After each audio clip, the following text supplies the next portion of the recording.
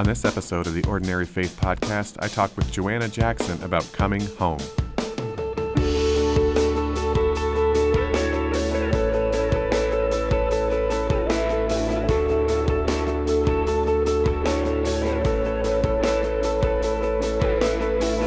Well, hey everybody, welcome back to another episode of the Ordinary Faith Podcast as we continue to learn together what it means to pursue a life of ordinary faith in God's extraordinary grace. I'm so grateful that you're here with me on this journey. I love having these conversations and being able to share them with you, and I really love when I get to hear back from so many of you about how these conversations are encouraging and challenging you along the way in your faith journey. And so feel free, as always, to reach out and let me know what's resonating. That's really helpful as I shape podcast episodes in the future.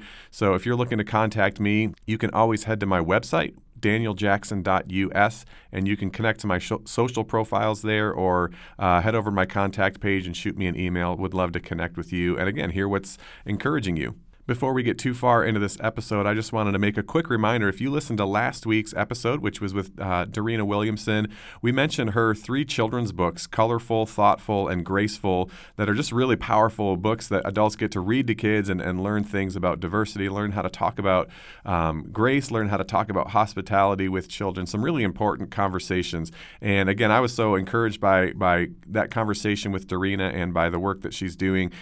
We've got a giveaway for you, the listener. So if you want to win a complete set of those 3 books, all of them autographed by Dorena herself, you can do that, but you have to act really quickly. I'm going to do that drawing on Thanksgiving Day 2019. So if you are listening to this episode as it releases or on Thanksgiving Day or before Thanksgiving, you still have time to enter those autographed copies of Dorena's books. The way to enter to win is to head over to my website. Again, it's danieljackson.us, and click on the subscribe button and just make sure you're subscribed to the mailing list. That's all you need to do. I will pick one subscriber to the mailing list who will win the 3 autographed copies of Dorena's books. So if you get this podcast in time and you want to win those, head over to my website and sign up to the mailing list. Now, you all know that I love to start each episode by talking about what's good and how I'm seeing God at work and present in the small little ordinary things in my life to encourage us all to do the same thing and to be aware of God's presence. So let's go ahead and talk about what's good. What's good? What's good? Today is really simple. Last week I hit you with something pretty heavy during the What's Good segment. Today is simple and lighthearted, and man, it is good.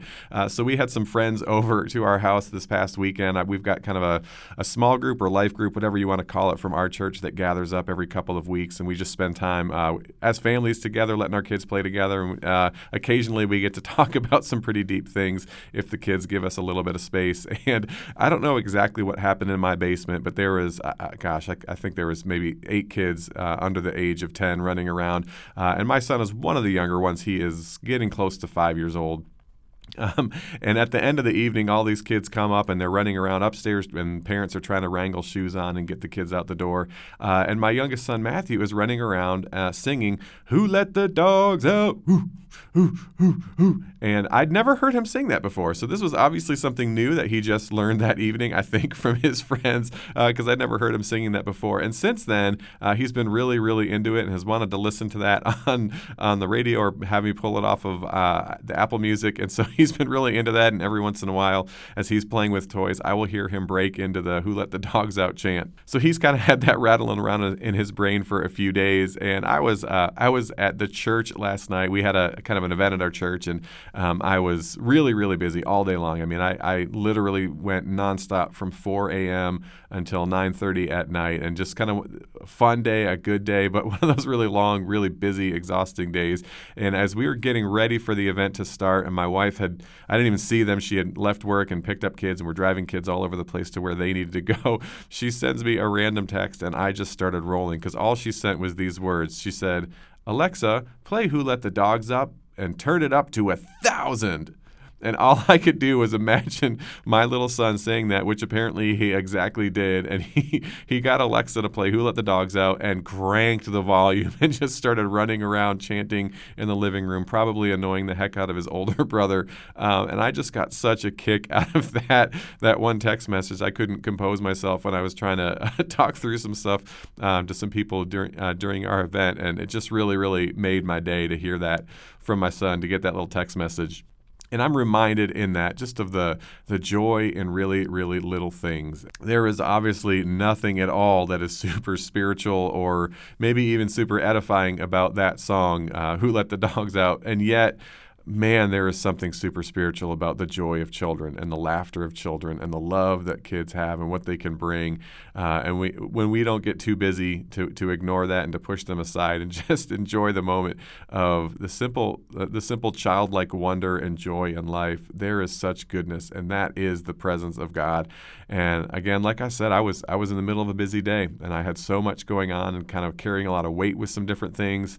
To see that text come through and to feel that joy from my son, knowing that really is the heart and the love of God through that, I was just so happy and so encouraged. And I'm still laughing about that text message, imagining him running around my living room with Alexa blaring in the background. So that made my heart happy. It's a pretty simple one, but man, it made me feel a whole lot of love for my son, for my family, and for my God who gives us those kind of joys. So today, Who Let the Dogs Out? That is what's good. Now, let me tell you something. I am so excited about today's guest. In fact, I have been looking forward to this interview for about a year and a half because when I launched the podcast, this was one of the conversations I knew I wanted to have at some point. So there's a lot of reasons I'm really excited for this episode today. And one of them is because the guest today is my sister. I get to introduce you to somebody who I have known for her entire life, and she is an absolute gem. So you are really, really going to enjoy meeting and hearing from my sister, Joanna Eckert Jackson. But I also want you to know that what we are diving into is really not lighthearted at all. It's actually really, really heavy stuff. We're going to be talking about her experience and her battle with mental illness and bipolar disorder and even suicidal thoughts and ideations. And so I just want to let you know on the onset of this interview that we are going to get into some heavy things regarding mental illness. And so if that feels like it's something that might be triggering for you, if that feels like not a safe conversation for you to be listening in on, I just want to let you know that maybe you want to bow out at this point. Or maybe if you've got little kids around listening, you may want to push pause on it and wait to dive into this conversation until you have maybe not little ears listening in.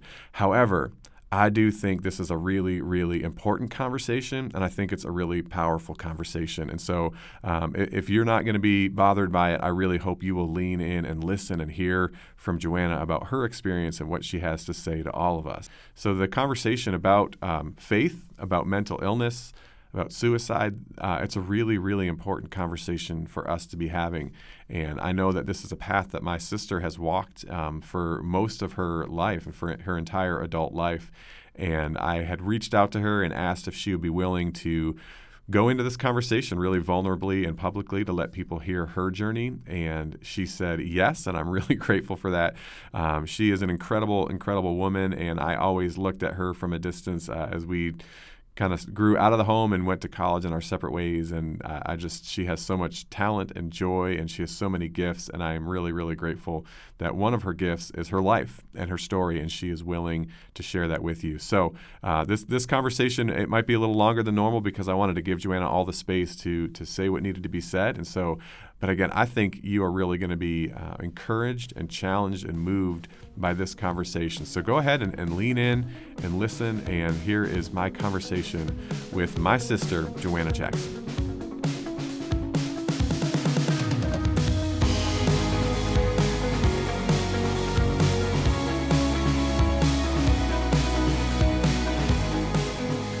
Well, friends, I am so incredibly glad to be with my current guest today. Probably the favorite guest I've had so far on the podcast because she's my sister. This is my sister, Joanna Eckert Jackson. Jo, say hi to everybody. Hi. So Joanna is in Denver area. Where are you exactly? In Aurora, That's Colorado. Right. Aurora, Colorado. Yeah. And you have been living out there with husband and children for a while. So tell our listeners a little bit about yourself and who you are and your family and what it is that you're up to there in Colorado. Yeah. I'm Jo, and I was born and raised in Ithaca, New York, and but now I live in Aurora, Colorado, and I'm married. I have 2 daughters. They're ages 6 and 3. And they're adorable. They're adorable and full of energy and life. And I work in nonprofit ministry. I work for 3 different nonprofits right now. and I homeschool my daughters. So life is very full and fun. You stay busy. And so listeners, if you want to know how obnoxious and mean I was as a young child, I'm sure you could follow up with Joanna at any point after this interview, and she will have hopefully some good things and probably a lot of bad things to say about what it was like growing up with me as an older brother. But so Joanna has a lot of life and a lot of energy, and she is someone that she and I are very much of the same spirit because we have a family of really, really smart people, I think. And for a while, I always felt like the outcast a little bit because a dad who's an engineer, a brother who is a chemist, epidemiologist. Yeah, epidemiologist, and another brother who's a physicist. And I was an English major and worked at a coffee house. And Joanna also was an English major. So she and I are cut from the same cloth in that regard. But the reason Joanna and I are talking today is because she's just got a really, really powerful story that I think is important. I think it's going to resonate. And I wanted to share it. I wanted her to be able to share it, but also from the context of how she experienced her life over the last decade or more, and also what it looked like for me as a brother seeing things on the outside. And so just to kind of maybe just jump right into that, you and I obviously grew up in the same house, and I was a couple years older, went away to college, and at the time I just knew you as my younger sister, and you and I had a lot in common. We danced a lot together and joked around together and probably fought a lot because our temperaments were somewhat similar at times. But that's what I knew of you. I knew this kind of happy, creative girl who was always involved in things. And that, from my appearance, as I went to college and even out of college and got married and watched you from a distance, saw you living that way. You got really involved when you went to college kind of in Lindy Hop and swing dance stuff and traveled literally the world. You were in Mexico and Australia doing dance. And so what I saw from the outside was somebody who just I thought was the same as she had always been, just super creative and enjoying life to the fullest. So go back there to that sort of time period. I guess you would have been, late teens, early 20s during that time frame, and talk about that experience, what you were doing in terms of dance and whatever else, but maybe what was going on underneath that as well. Mm-hmm. Yeah, it's really interesting for me to hear even your perspective of what you saw, because my tendency is to think that everybody knows somehow magically what I'm going through.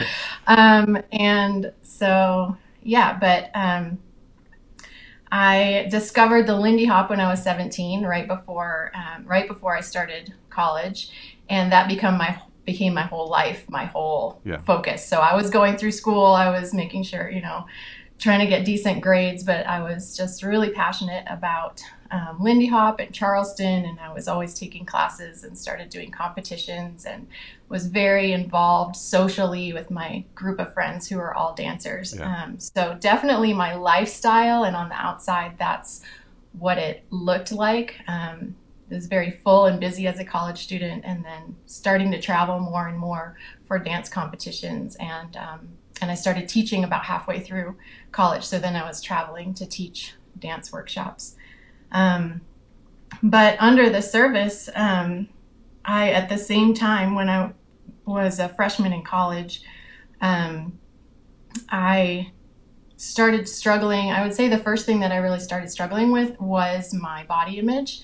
And I had the usual or the very common freshman 10, freshman 15, just a change in my body shape as I was maturing from a teenager into a woman, and not expecting that, and getting really involved in dance at the same time. So I was very aware of my body and how it felt, and how my clothes felt and everything like that. And so, so I started struggling just with my body image when I was a freshman. And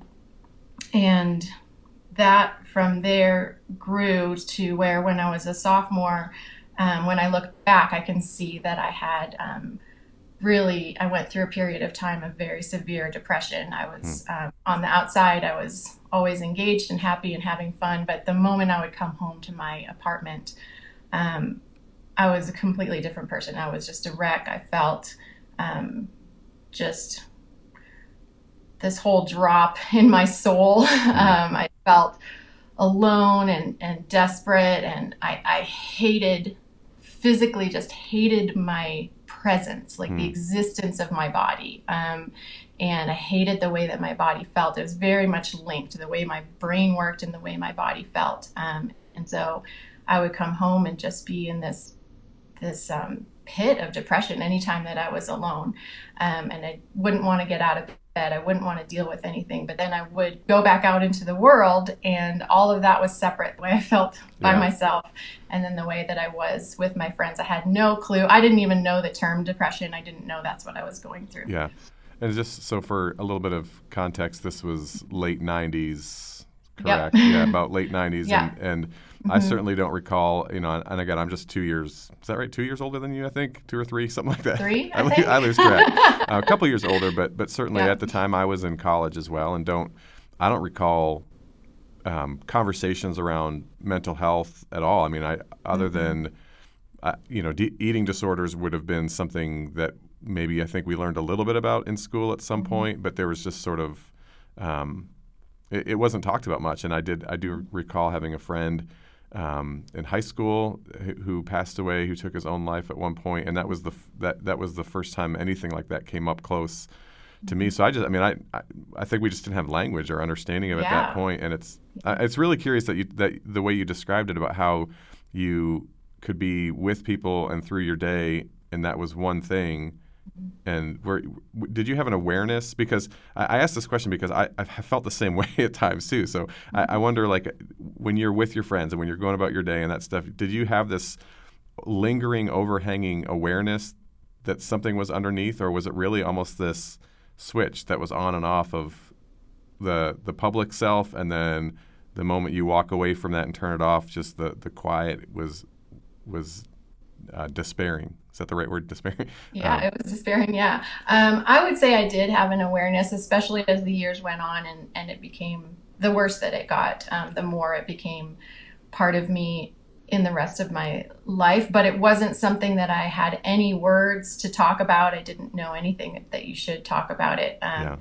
And it wasn't, and somehow I just played off of the energy of other people. And so my mood would actually improve being around other people, and then it would drop when I was away from the crowd. Yeah. And it's interesting that you describe it that way, because I went through a season about a year and a half ago, maybe longer than that, and it was probably situational more than anything. I don't know. I don't know what was going on. I think there was definitely something spiritual to it for me, but it was the same way. I could go and I could be at work and do all the things and feel totally fine and genuinely laugh and love the people I was around all day, and then I would get in my car and drive home and feel a void and feel desperate, and would get home and just could barely do anything other than lay on the bed, and had to learn how to recognize that something there wasn't right. And fortunately, my wife helped pull that out at times, and we processed through. So interesting that you described that the same way. And so as you were in the middle of that, this kind of age, as you would say, at 17 to 22-ish, kind of suffering in silence on your own, what as you started to realize that something wasn't there, how did you continue to live, and how did that, what we might look back now and say depression, and certainly the issues with body image, what continued to happen, and how did that have an impact on your life? It's amazing to me when I look back. It's amazing to me that it was 5 years of what I call the silent years. So it was 5 years before, like you said, that before I had any kind of a diagnosis, before anything came out in public with anybody. And I can't believe, sometimes I'm hard on myself, but I think that's incredible strength that God gave me, that God was with me to spend that long in silence and not understanding what was going on as things were getting worse. And so it was a progression to where I had, started dealing with going through periods of time of severe depression, and then started, I had the body image issues, but then started just trying to deal with them through food and through restricting and other ways. And so my eating disorder it started small and it grew.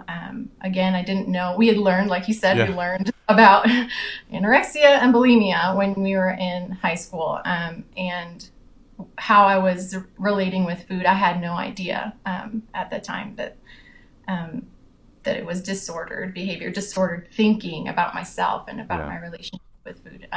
So that you really can't minimize how much when you have that kind of a relationship with your body and with food, it takes over everything. It impacted every relationship, every social situation. There was always thought behind whether, how I was interacting with people. So that side plus the depression.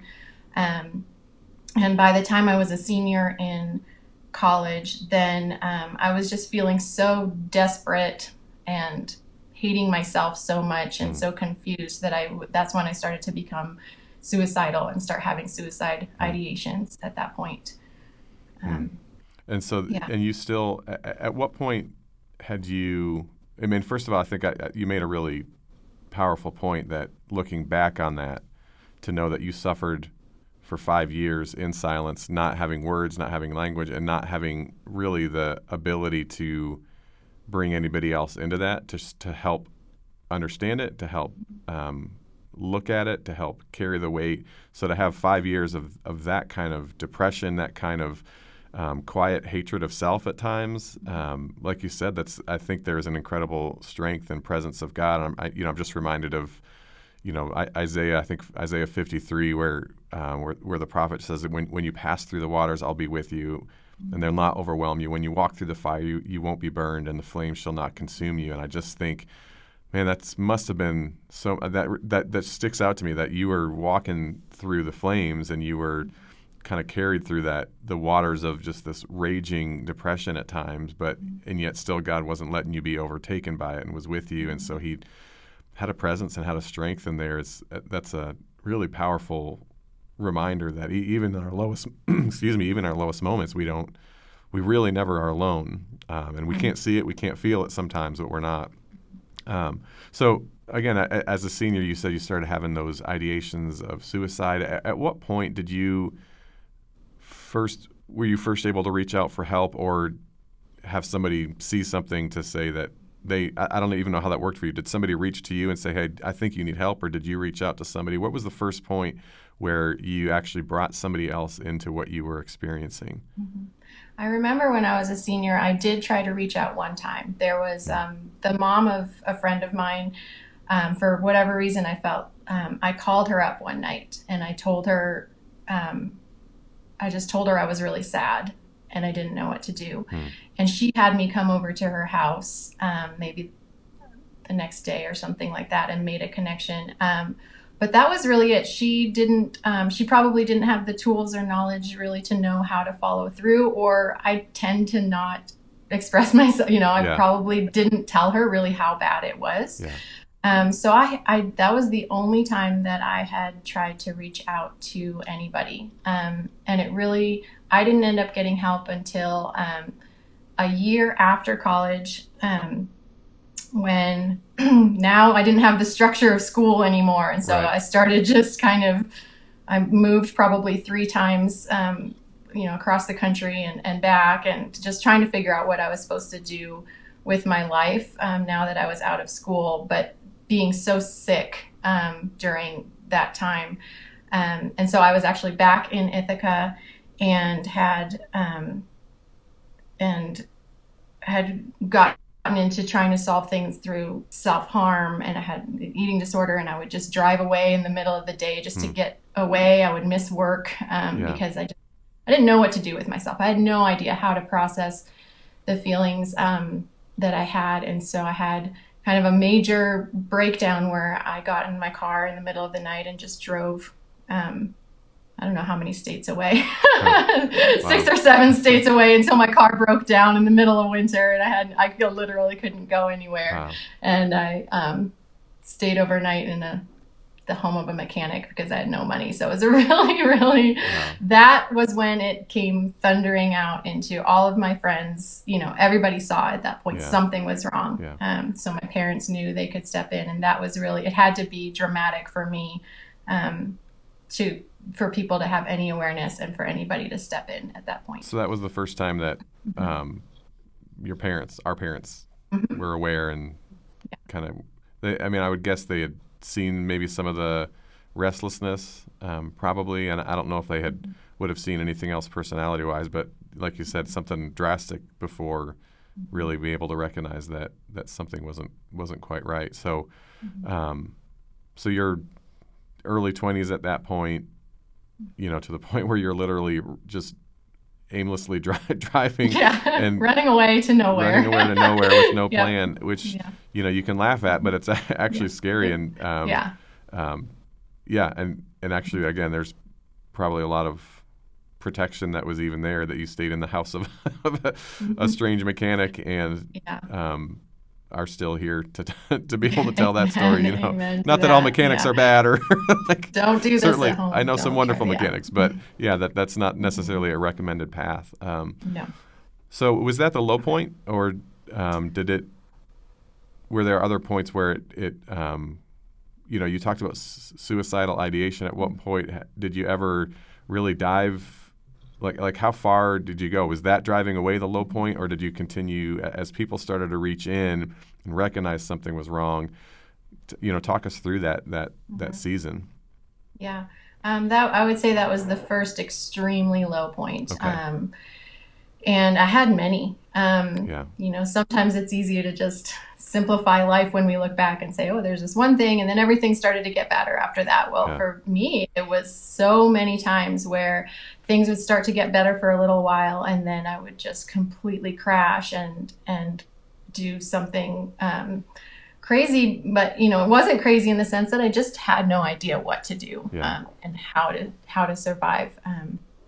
And so it was a year or two later. I had been in and out of treatment. It's very hard. I had gotten the diagnosis, so I was diagnosed with bipolar 2 disorder, diagnosed with an eating disorder.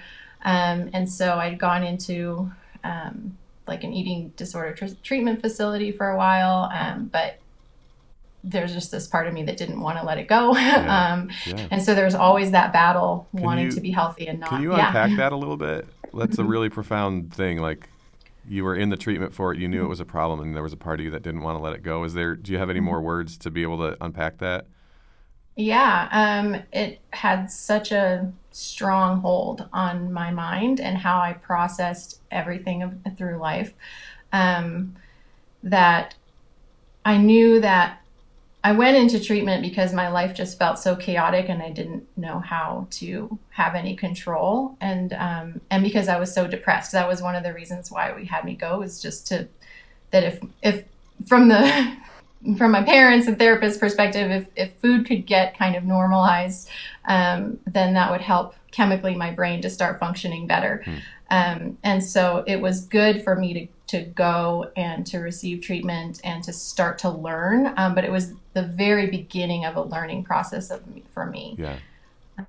I was nowhere near ready to let go of the behavior, because it was the only way that I knew how to live. Yeah. And I mean, I hear that all the time. It's not uncommon at all. Anybody who's struggling, whether it's an eating disorder, it's these things that we know are damaging. But you could look at any kind of addiction, drug abuse, alcohol, pornography, where people will know that they want to get out, know that it's destroying them, and yet you can start even taking steps towards it, and yet we cling to those because it's the normal that we know. It's as much as we know that it's not the great place to be, there's some comfort in feeling like that's who we are, and so having to forge different pathways in our brains and in our spirits is really, really, really difficult work. And so it sounds like you were experiencing that. So, so you're talking just about, kind of the waves. It's not a matter of one low point. There's many low points. So kind of keep processing through that. Yeah.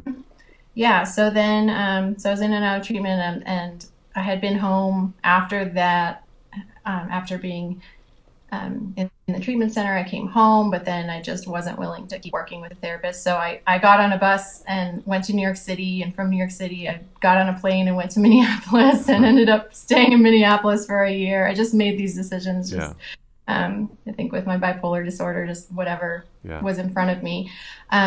So I was out in Minneapolis, and then decided that maybe if I went back to school and got in the structure of a school setting again, that would help me to have some structure to start being healthy, because I just had no idea what was happening in my Yeah. life. And so I applied to seminary, and so I went to seminary out in California in the fall. From Minneapolis to California. Yeah. From Minneapolis, I drove by myself, through the mountains and all that. Just packed up my stuff, and but I was very sick at that time. There was even a point in that summer as I was waiting to go to seminary where my dad had to come out to Minneapolis because I was not safe. I reached out at that point and wasn't safe from hurting myself. And so he came out to be with me. And then I went and stayed with our older brother Yeah. and his family for a couple of weeks, for about 3 weeks, because I just wasn't even safe to be by myself during that waiting period. Out in Seattle, So out in Seattle. Yeah. So I went out there. So really I was in Seattle, and then I was back, and then I drove to California, but was hoping that going to school would settle things down. But really I just went into seminary being very sick. And that was when I would say the very lowest point of my life, getting to the point where it had been going on for so long. I had been entertaining thoughts of suicide for so long, and just over and over again when I was out there. And anytime I was driving my car late at night, every night pretty much, it was just imagining that, and then coming up with a plan, thinking, just going over and over and over that in my mind, and then getting to a point. I just got to a point one night where I felt so hopeless, and that I acted on my plan, and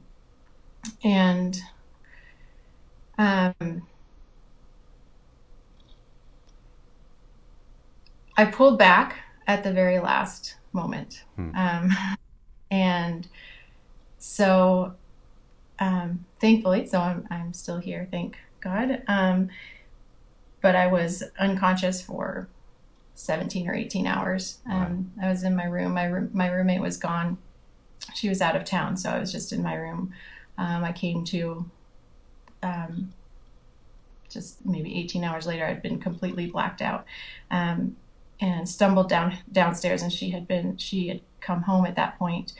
And so when I was able to stumble down the stairs, then she called the ambulance, and they took me over to the hospital. And that night was actually, so it was that night in the hospital that was, I would say, was the worst night of my entire life. And it's just a very awful place to be in. And it was a busy hospital. It was kind of the opposite of what you might think that kind of the support or counseling or anything that somebody might receive when they've just tried to take their life. I was locked into a room.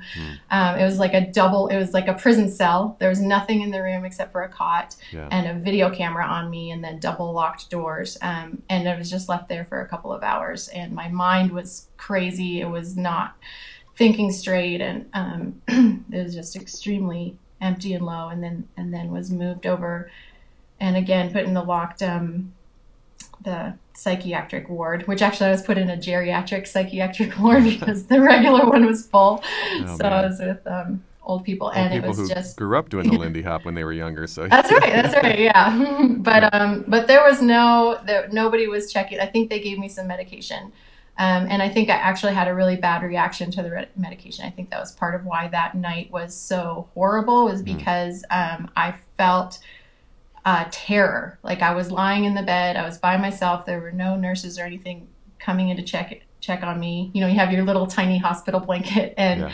staring at this blank concrete wall, and I had this terror of falling into an abyss, and I was afraid to fall asleep. And so just hour after hour after hour all night, nobody even knew that I was there. None of my family knew I was there, and I was just alone. So when I think of just the bottom of emptiness and aloneness. It was that period of time. Yeah, I can't really imagine being any more isolated and alone than that. So what do so what does coming back from that look like? And, I recall at the time I was in Michigan with, starting my family, and we were working at a church, and I was serving at the time on the board of elders or directors, I guess, in that church denomination they would have been called. And I recall very, very clearly, I don't know if it was that particular evening or if I had just found out, but talked to our mom, and she had called and kind of filled me in with whatever information that she had about your experience and what was happening.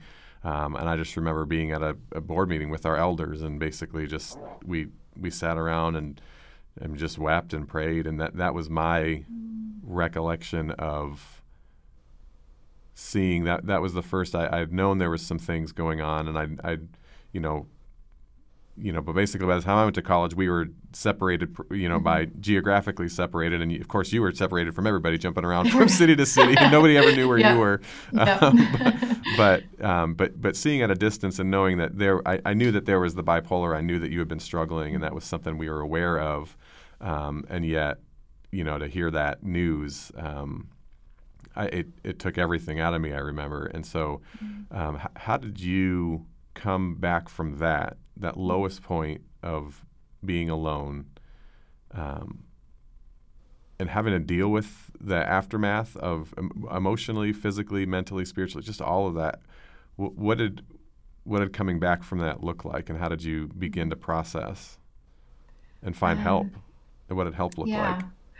I actually tried to stay and continue in school for a couple of weeks, but I was really traumatized at that point, and I think the medications they put me on, this terror, I was experiencing it every night. So thankfully, I called our parents, and they brought me back home, and I just laid on the couch for a couple of weeks. Literally, I couldn't do anything. It was like my brain was dead. I think it was so traumatic for me, what I had been through, and I couldn't read a book or do anything like that. But it was a safe space. So my parents, they provided a safe space. They let me just be, and then slowly started putting into place, getting me back into treatment again, getting me back to seeing a psychiatrist and getting on meds. And so each time that I had these kind of major episodes, that would usually then spark that I would go home, or our parents would step in, and then we would find some treatment. But even at this point, I still didn't understand. I still struggle with kind of understanding and accepting that I have bipolar disorder, and that I need to always, continue to have treatment for that. So I certainly didn't understand even after that experience. So I started to get better. I was doing better for a while, but then I moved out to Seattle, and then I moved to Australia, and then I moved back to Ithaca, and then I moved back to Australia, and then I moved to Seattle, and I was just, my life was chaotic. I was on and off of medication. I had some really good years, or some really good seasons during that time, and but I was still, my eating disorder was still controlling my whole life. And so I had to have I finally had another kind of breakdown point, where my behavior was just so bizarre when I was in Seattle. Again, that I came back, I was visiting my parents, and I said, I don't know what to do, because I'm destructive. I'm, just thinking these destructive thoughts. I'm just actually destroying property in the place where I'm living, because so not thinking straight. I said, I don't know what to do. And Dad said, come home. That was 2 words from our dad. He said, come home. And so I did. So that was at 27. It's hard to come home when you're 27 years old and wanting to be independent. But they had me commit to staying for a year and not going anywhere for a year. And so that was really, I would say that was the end of that season of chaos. The beginning of long-term healing was being committed to being at home, getting all the treatment in place, not traveling all the time for dance. Wow. I just hear I hear the voice of God in that. That I'm just thinking the prodigal son of, and you weren't running in the sense that you were willfully, trying to squander what had been given you, like in the biblical story that Jesus tells. You weren't this rebellious child seeking only your own pleasure. You were a child who didn't know the way, and had run and looked everywhere to the point where I can see you in that story. I can see myself in that story, but literally having a father who says, "Come home," is so powerful. And we have a Father in heaven who is always ready to say that to us. So you have this early years of I think you said the silent years of this period of time of about 5 years where you were suffering and quiet and didn't know, and underneath everything it was chaotic and dark, and then you really that sort of broke out into the external behaviors that people started to see, and you dealt with that for another 3 to 5 years or whatever, and then at 27 you come home. But I'm assuming coming home and healing is not just a linear thing, that this is something that like anybody who is dealing with whether it's mental health or addiction recovery or any patterns in our life that we're trying to understand and submit to God and find healing from. I assume it's not just been a joyride in the last decade or so since then. But what is this last season of this returning home phase look like, and what does it feel like now, and what is life like, and where have you found joy, and where do you see hope? Yeah, it really was spiritually coming home. I see it as I see the same thing, that I was living like a prodigal. Even I was a child of God the whole time. I was always His child. I always loved my Father. I always loved God, loved Jesus, but I had a major battle between the two kingdoms in my heart. A major battle between living the way of the world and living the way that the Bible calls us to. And throughout most of that time, the battle was waging in me, and the world was winning. And I was processing everything through just living in the world and then holding on to my faith.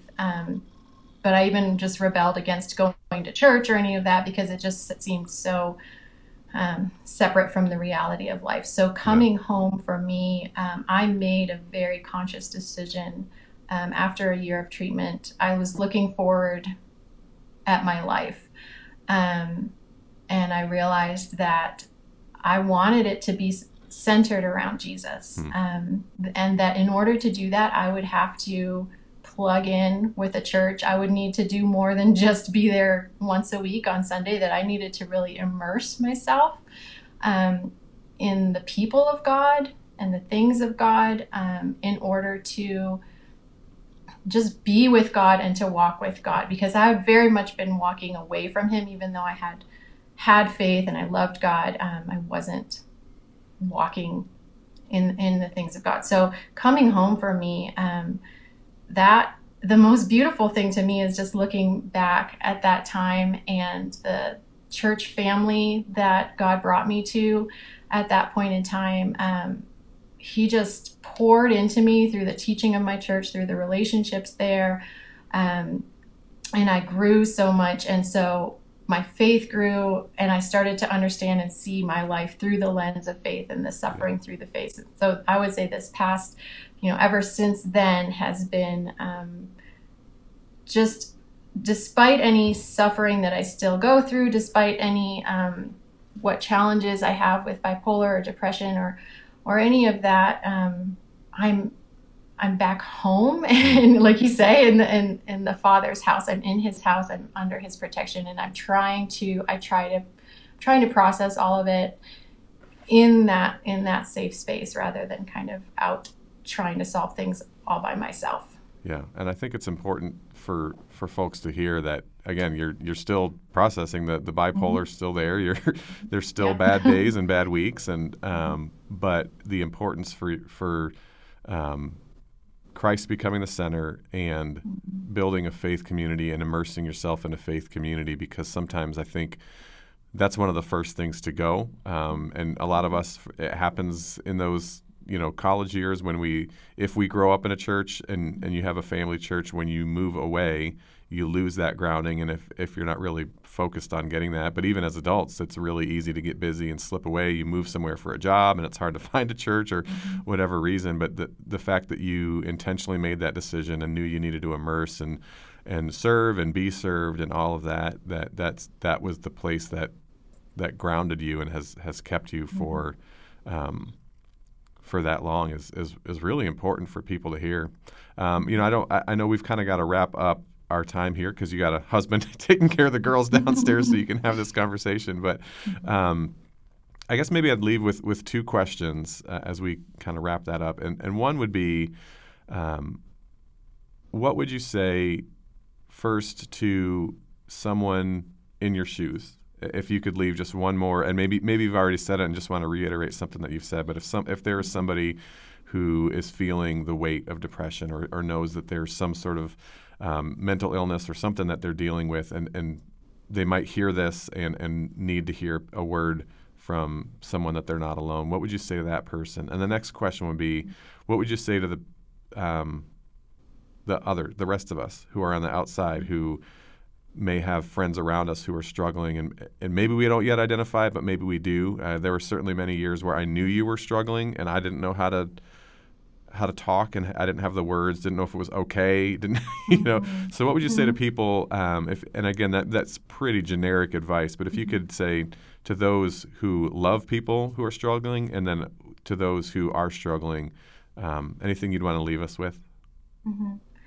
I think starting with those on the outside, or those who are around, close friends, family, acquaintances.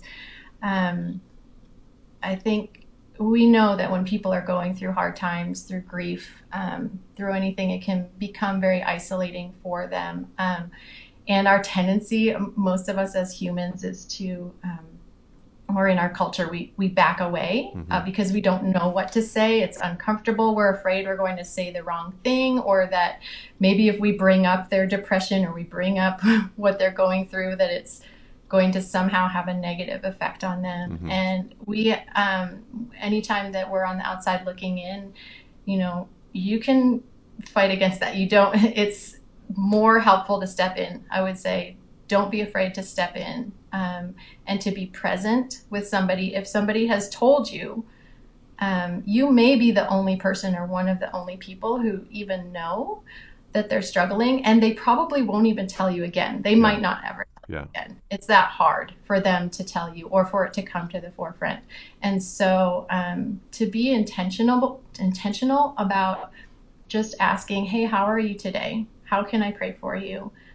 Sending a text every once in a while with a silly meme or cute little cats or a Bible verse, and understanding that it's a long journey, and so they're not going to just be fixed in a day, and that's okay. It's an opportunity to step in and be present in somebody's life and to get to know them in a new way, in a deeper way, if you're there. And sometimes the relationships have been stronger with people who are unexpected, and maybe were just an acquaintance for me, but they were the ones who stepped in, and so then a bond has been formed. So then, and as far as anybody going through it, there are no words for what everybody experiences so differently. Your own mental health struggle, what that looks like, how long it's been happening, what your thoughts are. And so I want to hesitate to say any kind of like trite phrase or like some kind of panacea, because it's not. But I had written a blog post just very recently after going through some severe depression again, and I was giving these tools. So there are tools that you can use to kind of stay safe and to reach out and things like that. But then I was hit with another wave, and I was lying in my bed, and I was just couldn't process anything in the world. And I realized I can't even use these tools right now that I thought I was so good at thinking of these great tools. And all I could think in that moment was, God just reminded me that he's holding me. And there's a verse that I love, that it's Isaiah 40:11. It says, he tends his flock like a shepherd. He gathers the lambs in his arms and carries them close to his heart. He gently leads those who are young. And so as I was lying there and there was nothing that I could even think to do, I just thought of that picture of Jesus, that in that moment, he is holding me close to his heart. He's holding me. And through all of this, yes, I've done things, I've done work, I've gotten treatment, but God is the one who has been holding me close to his heart. Even as I struggle and even as I rebel, he has me close to his heart and he loves me. And so it's that way for you, for anybody that as you're going through it. And when your life is good, he's holding you close to your heart and he's enjoying the good times. And also in those really hard times, just allow God to hold you until you're ready to take a step to get some healing and get some help. Well, it's a pretty powerful way to end. I think that's advice and words that can apply to all of us in different ways, regardless of what we're going through and what our struggles with. I just want to say thank you. It's really, really good to see your face. It's really good to see you smile. We don't do this nearly enough, but I'm really thankful that you are here and that God has held you, and that you have a actual Father and a Heavenly Father who have called you to come home. And I'm grateful that you are fighting when you have to fight and curling up when you need to curl up, but that you are continuing to look up and continuing to center around Christ. And I'm really grateful for you being willing to share this story, because I know that's not easy. And but I do think there are a lot of people who are going to listen to this and really be impacted. And so I'm grateful for your vulnerability to share that. And pray that a lot of people get encouraged and impacted by it. So thanks, Jo. Thanks for being here. Thank you so much. Thanks for inviting me and opening this conversation.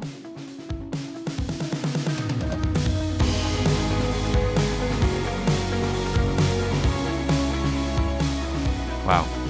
Right? I told you that was going to be a good and important conversation to have. And I think we probably all know people in our lives who are struggling, whether we know it or not, with mental illness. And I think this is really important for us to have these kinds of conversations, to know what it's like for someone who is feeling that way and experiencing that, and to hear some words of what it looks like for those of us who might be able to reach into those spaces, and just the willingness to be present and to keep reaching out, and to keep being present and walking with people through their dark valleys. So I'm so thankful for my sister and for her willingness to share that story, and I know you are too. There's a couple things you could do right now. If this episode resonated, there are probably people in your life who need to hear that. And so I would encourage you and invite you to share that, whether you want to send somebody a message or put it up on your Facebook or your Instagram and share that episode for people who need to hear that conversation. Please feel free to go ahead and do that. We would love for you to share that. That's the reason Joanna wanted to come on today. She knew that people need to hear that story, and she wanted to let as many people as possible into that and to hear the hope that she has, even somebody who's battling with that kind of mental illness and that bipolar disorder. So there's lots of people who need that hope, regardless of whether they are struggling or we are struggling with the same things she is. The truth and the hope remains the same. So again, if there is somebody in your life, or maybe just generically you think people are going to resonate, please feel free to share that.